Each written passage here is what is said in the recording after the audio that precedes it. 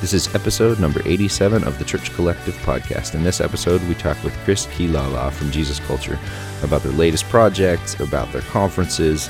There's some really cool encouragement for both musicians and worship leaders. I really love the part we talked about discipleship, and I think you're going to be just tremendously blessed by this conversation. You might want to listen to it a couple times through, and I think there's a lot to be learned for all of us as we listen through. So here we go with the Church Collective podcast, episode number 87.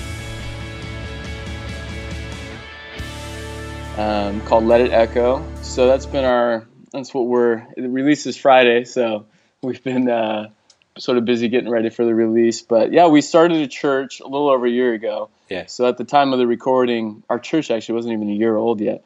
And so all these songs that we've been writing over the past year, we were able to lead at the church over about 6 weeks and record all those services, and then sort of took all the takes, our favorite takes and moments from those, and put it on an album. So it's a really special album. It's our first album that we actually were able to lead the songs more than once.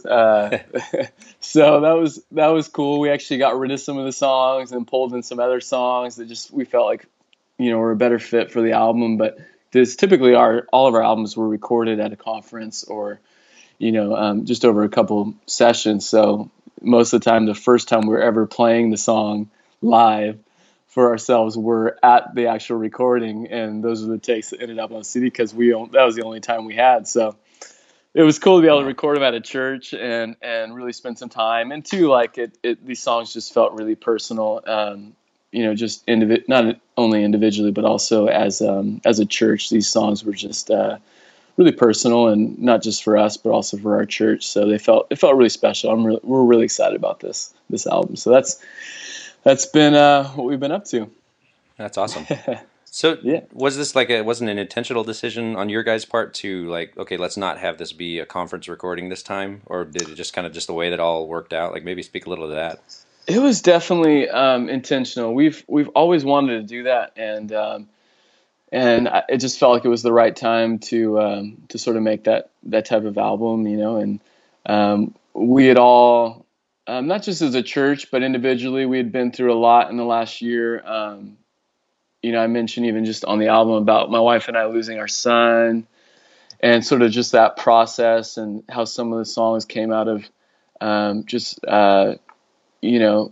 our journey of encountering God in the midst of pain, and our church also at the same time walking through that with us. So a lot of the songs come from just a deep place. And so it just felt right to record with our church who, we've just been doing life together and community together and building a worship culture together. So it was definitely intentional and an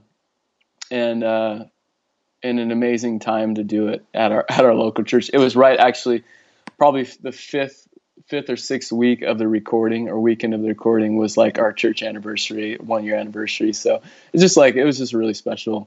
It was a special time, special recording. You're building a new worship culture at your church. Could you maybe speak to that too? I'm sure there's a lot of guys that are going to be listening to this, or maybe starting a church, at a church plant, or just coming in. You got what did you guys set up? When you began, what have you seen from the start, and what do you see coming of that at this point? Yeah, absolutely.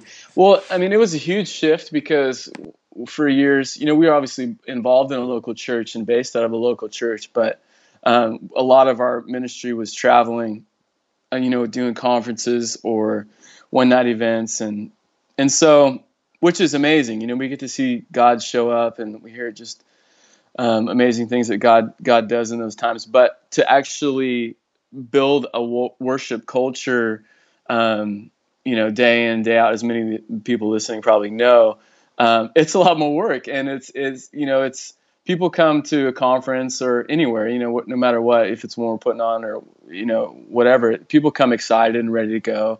And there's something about that people just are naturally expectant.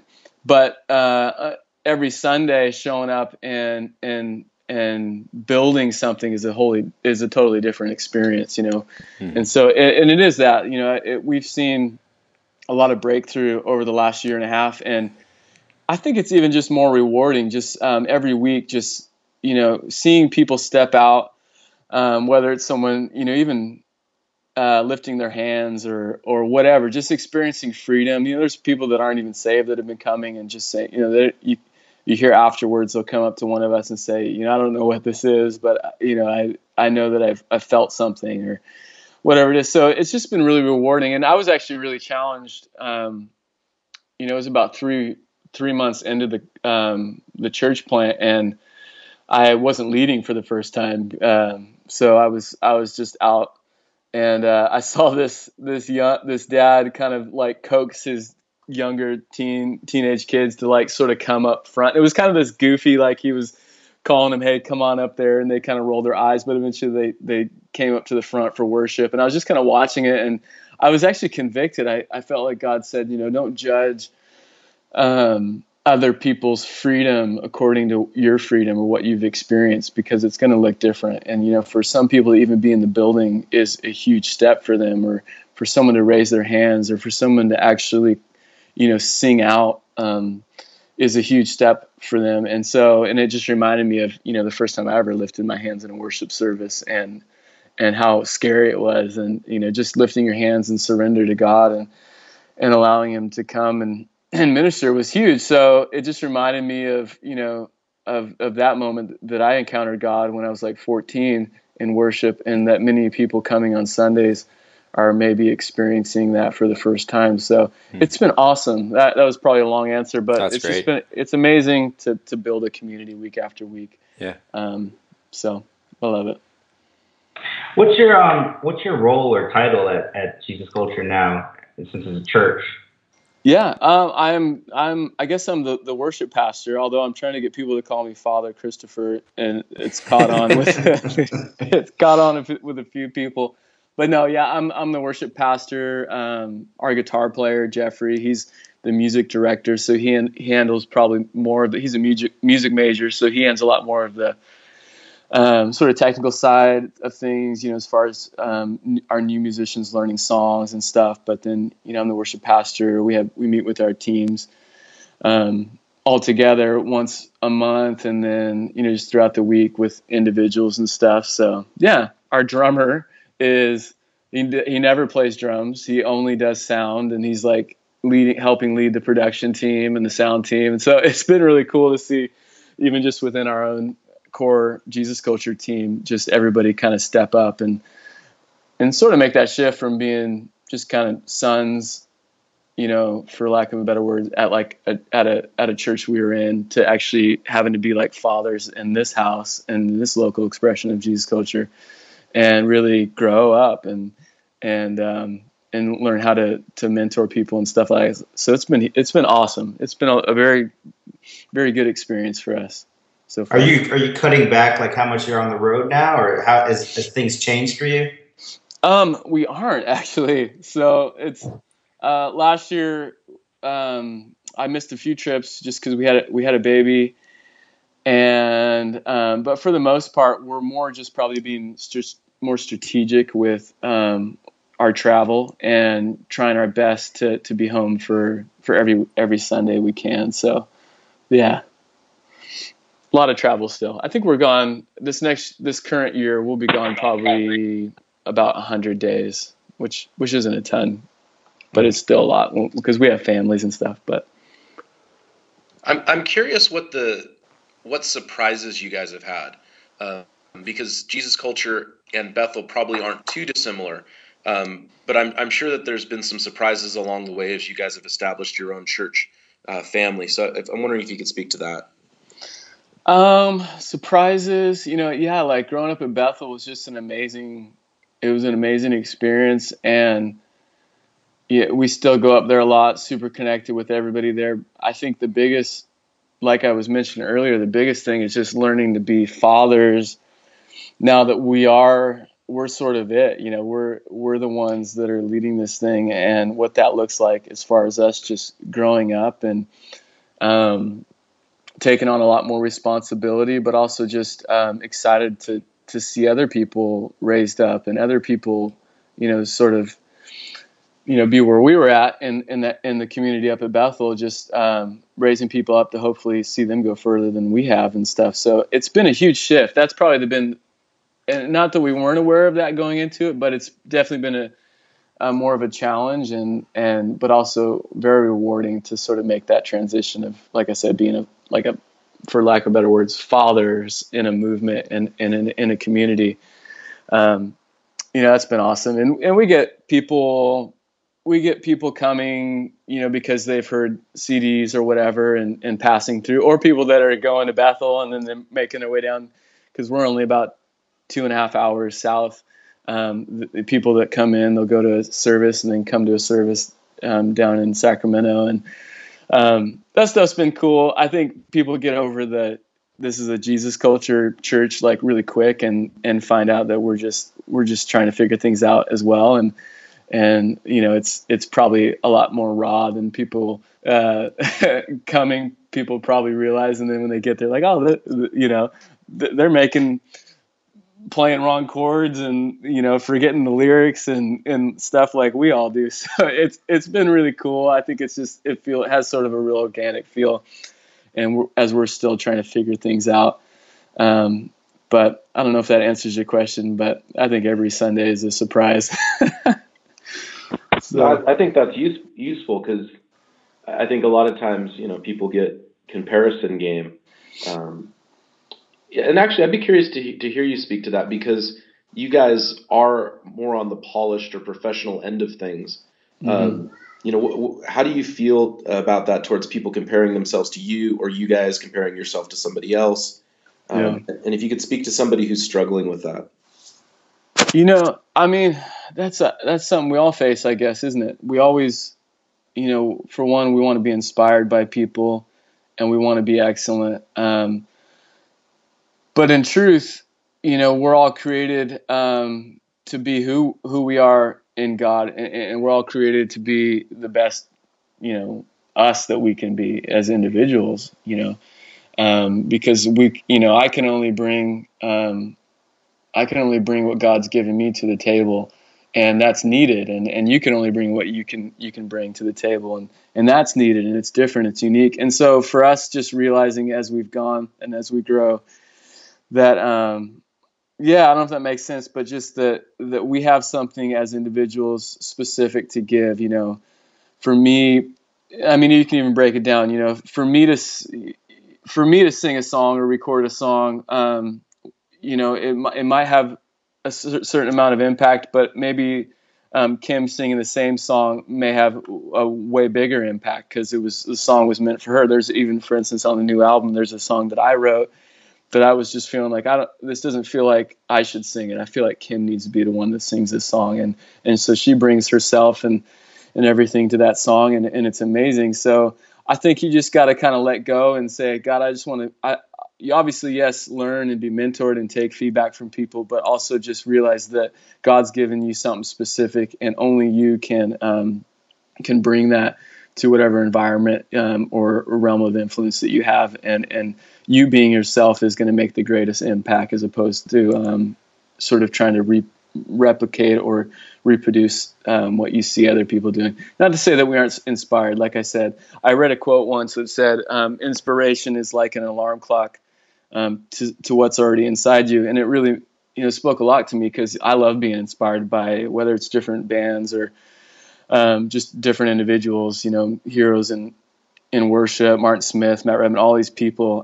But it shouldn't just stop there. It's, be inspired, but realize that God's put something in you that's feeling inspired by those people, and you can grow upon that and bring something unique in those things. So anyhow, I'm rambling, but we all compare ourselves. But no, I think the biggest thing is just realizing that everybody has something unique and special to bring. Sure. Do you feel like, was there ever a struggle in your life as a worship leader to relinquish some of that? Okay, I'm gonna let Kim lead this, or I'm gonna let someone else. I'm gonna set someone else up for success. Was that ever a struggle with you? And I guess if it wasn't, what would you say to somebody who feels like, well, I got to be the front person. Like I'm the worship leader.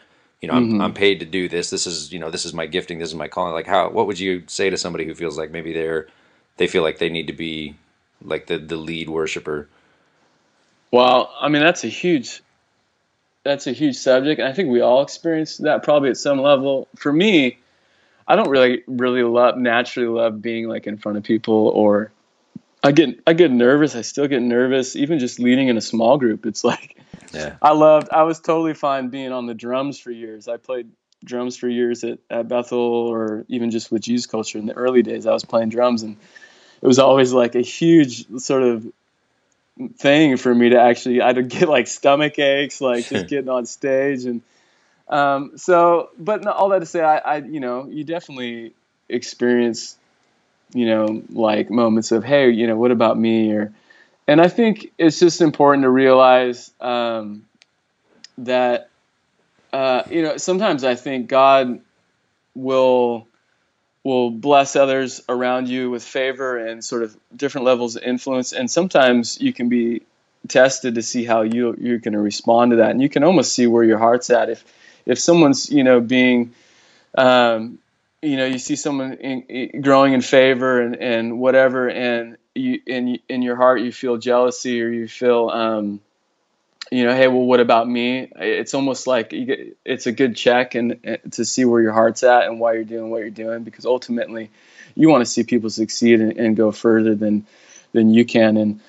And I think if you can have that attitude, God's going to bless you. But I don't know if that makes sense, but yeah, I guess we just try, we just want God to be made famous. It's funny in this church, in the church community and culture, it's like, people get certain levels of recognition, or Instagram followers, or Twitter or Facebook, whatever. It's like all irrelevant, I think, in the grand scheme of things. It's like ultimately we want people to leave talking about Jesus, whether it's at a conference or people hearing a CD. We want people to be talking about Jesus. And if Kim's singing a song, or the Torwalds, or whoever it is, like we just want God to minister through those. And I think that's the ultimate, right? Just people leave talking about God, and that's the lasting fruit. So, hey, how did you go from playing drums to becoming a worship leader?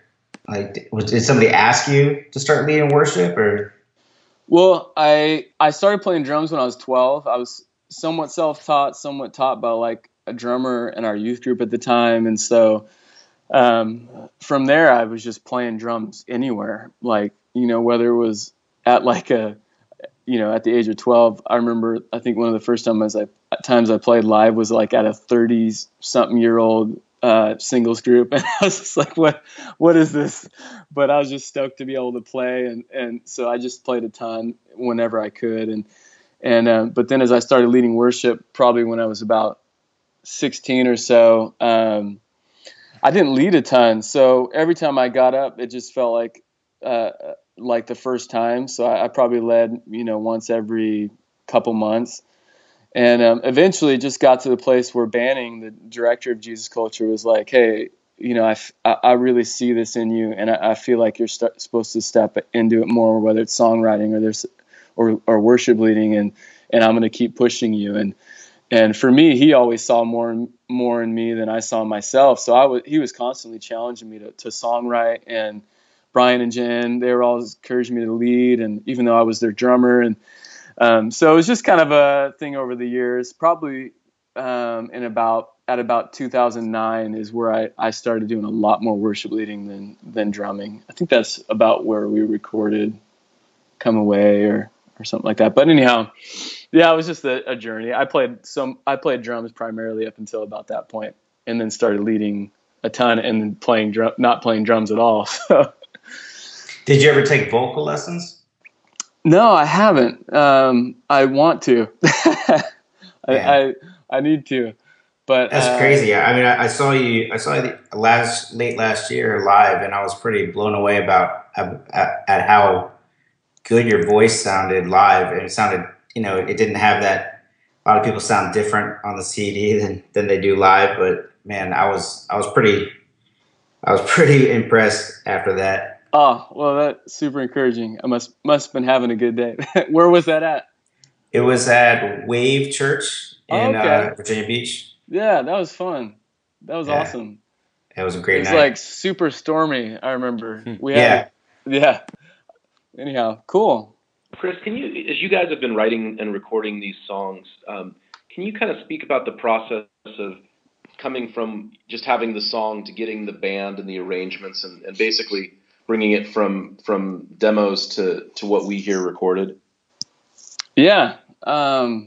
This album was probably different than others in the sense that the previous albums I'd do a lot more writing with our guitar player and keyboard player. This album was stuff that I either started on my own as far as the song process, or a lot of them are co-written with people I had just met through sort of our partnership with Capitol, and so. For instance, the bulk of the songs I actually wrote with a guy who I'd only written with once. He came to my house, stayed at my house for 5 days, and he was living there with me. And then we'd have different songwriters come in and out every day. And sort of he put some production stuff around the songs on his own. And then maybe a month or so later, I showed the rest of the band, and we started sort of chipping away at different ideas and stuff, and we were tweaking those sort of pre-production ideas. And then it wasn't up until I think late July that we actually all got, or August, that we actually all got into a studio and were playing physical instruments as opposed to the virtual sort of Reason and stuff like that. So it wasn't up until probably a month before the album, we started recording the album, that we were actually on our instruments, trying these ideas, changing ideas, scrapping complete arrangements because they didn't feel right, and starting from the ground up. So we just kind of get in the studio. We again, pull from, any sort of inspiration we hear from bands that we love. And, there's been songs where we felt like, oh, this is a really cool musical arrangement. It's forward thinking, and then don't feel right about it. Like, for whatever reason, and scrap it because, ultimately we want people to hear these songs and say, hey, let's play this on Sunday. And sometimes I feel we're trying to find that balance, of progressing and growing as artists, but also we want the songs to be tangible to where, someone could hear it and say, like, I can play that with my band. We may not have all these sounds and pieces to it, but for the most part, drums, piano, guitar, we can hear the song and play it. So that was sort of the idea going into this album. We wanted people to be able to hear the songs, and at least for the most part hear the meat and potatoes, if you will, and be able to take it back to their worship teams and lead them on Sundays and stuff like that. So. And what kind of gear are you using these days? Like, as far as your guitar rig? Yeah. Let's see. My father-in-law works for Martin Guitars, so I not only does he have a beautiful daughter, which I obviously married, he is an amazing guitar player and works for Martin Guitars. So he's always got these amazing, like, you'll look inside, I'll say like 1 of 100 or so. He actually got me a Martin acoustic, and I hardly ever lead from acoustic, but this album I use that acoustic a lot. And I'm using through Brian Johnson's recommendation, a K&K Trinity sort of mic and pickup system that goes, so it's got a mic in the sound hole and then a stereo output, and it goes into a little preamp where you can then send front of house, two channels, one being a mic, one being a pickup, and they can, sort of separate EQ and volume, pick their levels from there on their own. So it gives a little more options. That's my acoustic setup. And then in-ears, we're using 1964s now, the Adeles, the A12s, and those have been great so far. They've been super generous. I don't know how detailed you want us to get. Are you still playing electric at all? Yeah. So we have a really good relationship with Gretsch, and they're just a phenomenal company. Actually, when my wife and I lost our son, like, Fred Gretsch sent us a personal card that was just sort of like, we're praying for you. And wow. So yeah, like super, super generous and relational company. And so I've been playing a Black Panther which is like it's got a center block, but it's like a semi-hollow, but it's got a center block going down the middle to sort of help, with feedback and what have you. So I play that a lot, and that's super fun. I have a American Jazz Master, Fender Jazz Master that I love too. It's like completely different from the Panther. It's cleaner, but pretty bitey. And as far as pedals, I'm like, how it is, a worship leader, like you can't get too crazy with pedals while you're leading. But I use Emerson pedals. I have their what is it, like their EM Clean Boost, and their Emerson Overdrive. I just use an Boss RV5 reverb. I have a Tap-A-Whirl, but that's a tremolo pedal. I use it like probably on one song every 3 months. Delay, I use what am I using? I completely forgot the name. I don't use it a ton, so I'm pretty simple with my pedals. Jeffrey, our guitar player, has got like a whole NASA control center set up. It's pretty intense. What amps are you running through? We have Jeffrey has an endorsement through Bad Cat amps, and Jackson amps. They're a custom amp company. I think they're just outside of Dallas, Texas. Not to be mistaken with Jackson guitars. They're like boutique. Jackson amps, like Ampworks, like a boutique amp maker. So yeah, they've been great. They've been really generous, and we use them at our church as well. So got two. I forget the models he's using. Actually, I think Jeffrey has a signature line called the Luca. And yeah, so we're using those amps. We use Vox Ace E30s here and there too. We have some of the older ones. Yeah, it's actually refreshing that you don't know what your pedals are, because I think sometimes guys get so gear obsessed. Yeah, that it's nice to get some simplicity going on there. I think that's a question I have is just space. How do you, what would you say to a guy who's got all these pedals? He's got the Starship Enterprise going. How do you find your footing in the right place to play and not to play and all that? Oh man, it's like Jeffrey's. He's kind of got it down. I think it just takes a lot. You start learning like how is this adding to the song or taking away, and I think a lot of it's trial and error. But yeah, I mean, we had one guitar player that was coming out with us for a while who had like one pedal. He'd show up with a tuner pedal, and he was just killer. He was playing with one of our artists, and I just think if it's adding to the song, then great. Jeffrey somehow has all these pedals and finds a way to use them. I personally, they get in the way for me, so I don't know if that's just a worship leader thing. But I wouldn't necessarily consider myself a guitar player. Like I said, I started on drums, so for me, guitar is I still feel a little bit awkward. So getting into the pedals sometimes gets a little bit distracting to me. But I don't know if that answers your question. But I think it's awesome if you find these really cool sounds. And we actually got to meet, Jeffrey and I, this guitar player named Nels Klein, who plays with a band we love called Wilco, and just phenomenal guitar player. And when we talked to him afterwards, he was just so cool about he's like, man, I don't know, whatever true bypass, this and that, it doesn't matter to me. I just, as long as it sounds good or feels right, I don't really get too concerned on fancy cables and what pedal I'm playing or guitar I'm playing.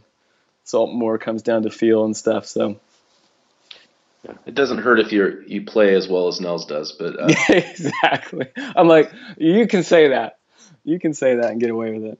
Yeah. No, but I think that's encouraging for guys because, we were talking earlier about comparison. A lot of guys feel like a pressure to be something or to have some piece of gear and that'll make them legitimate. So I think that's really encouraging for a lot of guys. Yeah. Yeah. Do you have any, we kind of wind it up here, but do you have any advice for young worship leaders, any encouragement for people that are just getting started, just wide-eyed coming into their first, part-time, full-time position at a church? What would you say to them? Yeah, I mean, I think first and foremost, the secret place with God has to be where everything comes out of. We can only really give away what we have, and so it is a challenge, as you're busy and, you have people, for us, we all have families and kids, but I think it's important that we remember that we can only give away what we have. So getting before God and just in that secret place and getting filled up and ministering out of that overflow is huge, and we can only give people Jesus, and that's the goal. So leading from that place, you can't go wrong. Apart from that, we always want to grow and become excellent in our gifts. So practicing obviously is huge, and learning new songs, and I'm always just super inspired when I get to hang out with people that are better than me. Even just growing up, that's how I got to be so much more confident on my instrument. Take drums, for instance, playing with musicians that were just way better than me that would come through town, guest worship leaders and stuff, where I was by far the weakest link on stage. You can either take it as a discouragement and give up, or you can take it as, hey, I feel inspired. I want to become better. So just constantly surrounding yourself with people that are better and more experienced than you are, and sort of gleaning from them is huge. And if you can take it as an inspiration, as opposed to, like we were talking about earlier, as a comparison thing, you can only grow. You know what I mean? So yeah. That's it for this week's episode. As always, head over to thechurchcollective.com, hit that contact button. We want to connect with you. We want to connect you with others. If you have a moment, leave us a rating and a review on iTunes or Stitcher. It really helps us connect with more worship leaders over there. The big thing is we want to help you become better at what you do and live in a place of community. So God bless you today.